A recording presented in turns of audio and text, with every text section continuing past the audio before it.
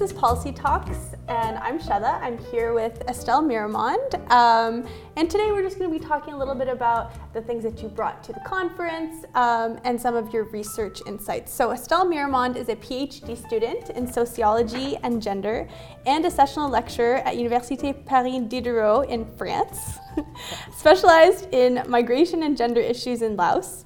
Her research interests focus on the feminization of labor, migration in Laos, the role of international organizations, and the development of policies against the trafficking of women. So thank you very much for joining us today.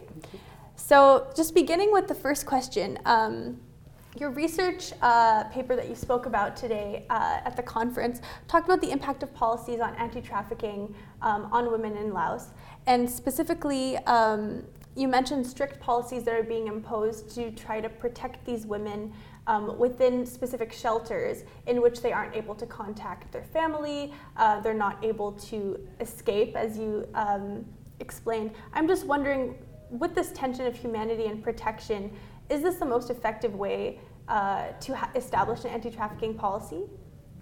So, of course, no.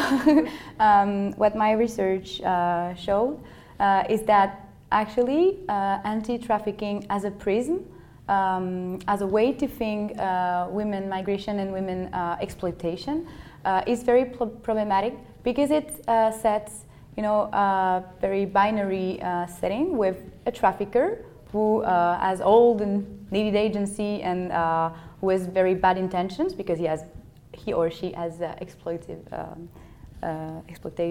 intentions, and on the other side you've got an innocent victim who doesn't know where she goes and what she's doing. And the way anti-trafficking discourse is proposed, this legitimizes and authorizes a treatment that is highly restrictive. So so in your question you talk about Lao victims of trafficking. I talk about the effects of counter-trafficking policies on Lao female migrants, when they are identified as victims and they are indeed facing detention in Thai governmental shelters, or when they are identified as a population at risk. They are also encouraged not to migrate, and I think this is a highly gendered and problematic question. Yeah. And what might a better solution look like? So I think that it will be interesting to think about, to have a labor approach, and to think of what's going on for women and men and people who migrate in their place of work or exploitation. And with the human trafficking prism, you focus, on the intention of exploitation. You stress out the questions of security and criminality, and I think that a good approach will be a labor approach with more controls in places of exploitation, places of work. And I think that, of course, the sex industry should be concerned by these questions, but also factories and many places that are not actually addressed by anti-trafficking policies. And is this because it's kind of more focused on the fact that anti-trafficking policies focus on women and on a certain type of victimization, if you will, of vulnerable girls, and especially, as you mentioned, most of them are adolescents or were below 18 who are in these shelters. So is there a need for more response towards male victims as well? So in Thailand, since 2008, there are shelters for boys, but I've never been there.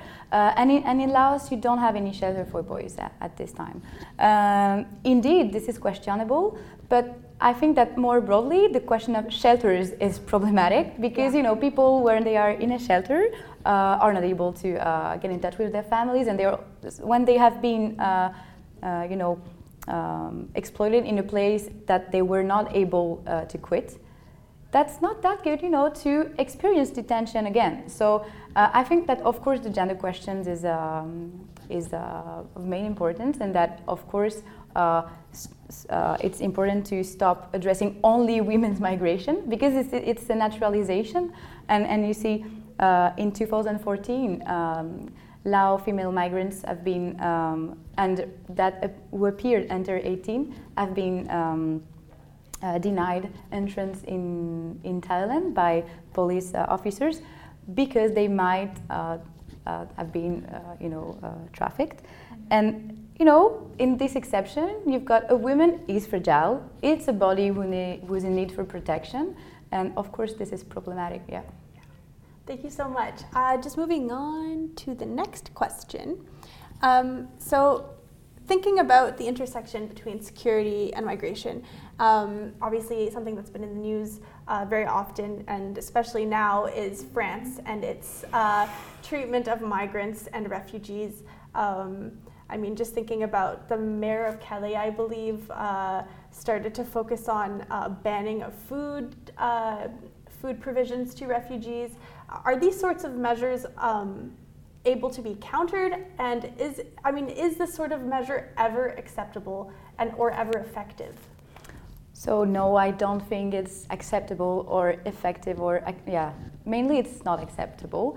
I think that in France right now you've got a strong dehumanization of migrants and non-nationals. And so you're talking about Calais, and it's true that what's going on in Calais is crazy. There was a police raid, I think yesterday or 2 days ago, a very violent one. And in Paris also you've got regular police raids on migrants, and associations also have been forbidden to distribute food in Paris for the last month now. And I think these policies are clearly racist. And you're asking me, how is it possible to counter that? Mm-hmm.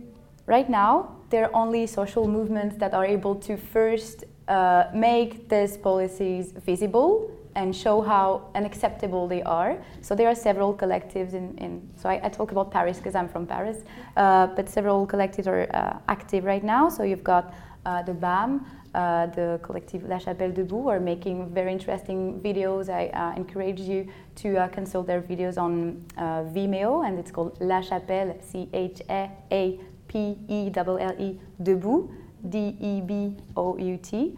And they really try to inform, also there are videos in English, to inform globally how violent are these policies in Paris.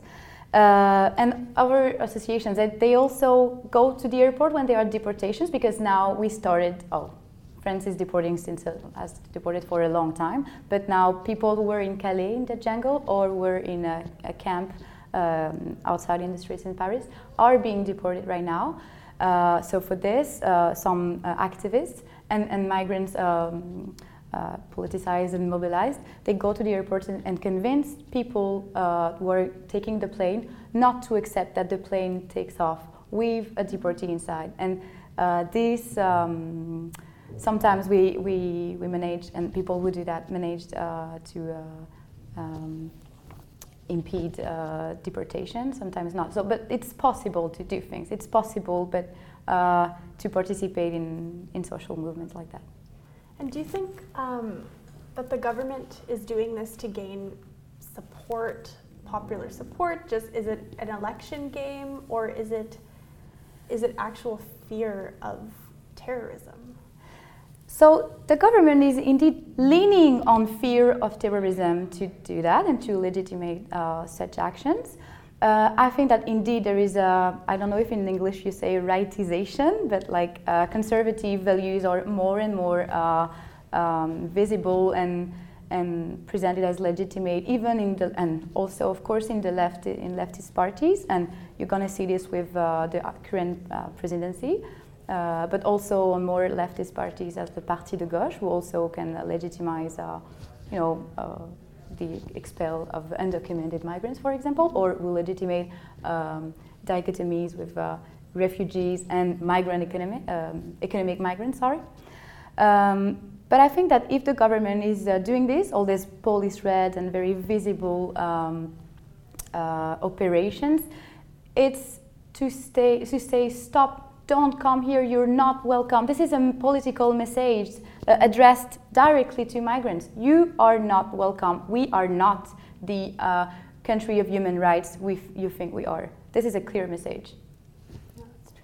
because there is a strong harassment of migrants in Paris, for example, and in Calais and everywhere. And police comes and take people to police office, and they give them obligations to leave French territory, and they harass them again and again and again. And this is a policy that aims at just make people exhausted and leave. Oh, that's so tragic. Yes, it is tragic. Indeed, it is. I think that we, in the universe and in the academic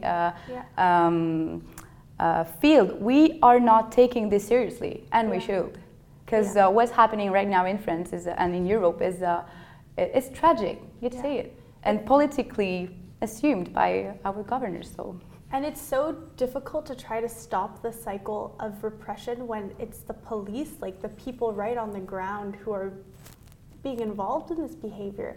I remember I was in Paris a few months ago, and I spoke to some of the migrants, and they were saying that their things had been stolen by the police and that their documents were destroyed, and I couldn't believe it. I thought, how does this... It's so... Yeah. Yes, it's like that. So the police comes. So when we know that they are coming, or when association know, they come. They tell people, leave. It's 7 a.m. You should leave because police is coming. And then police arrives and takes people who have not the documents that they are supposed to have. And after that, everybody is gone and we have been pushed away by the police. Then people working from the town, come with white clothes, and they take all the material and put it in the rubbish, and you cannot do anything. And you know that you will have to do it all over again to find equipment, and this is really dehumanizing. And in a country, in a city as Paris, which prides itself to be refugee city, it's a very questioning thing. Well, I think that that's all the time that we have right now, but thank you so much for all of your help. You're welcome. Thank you. Thanks.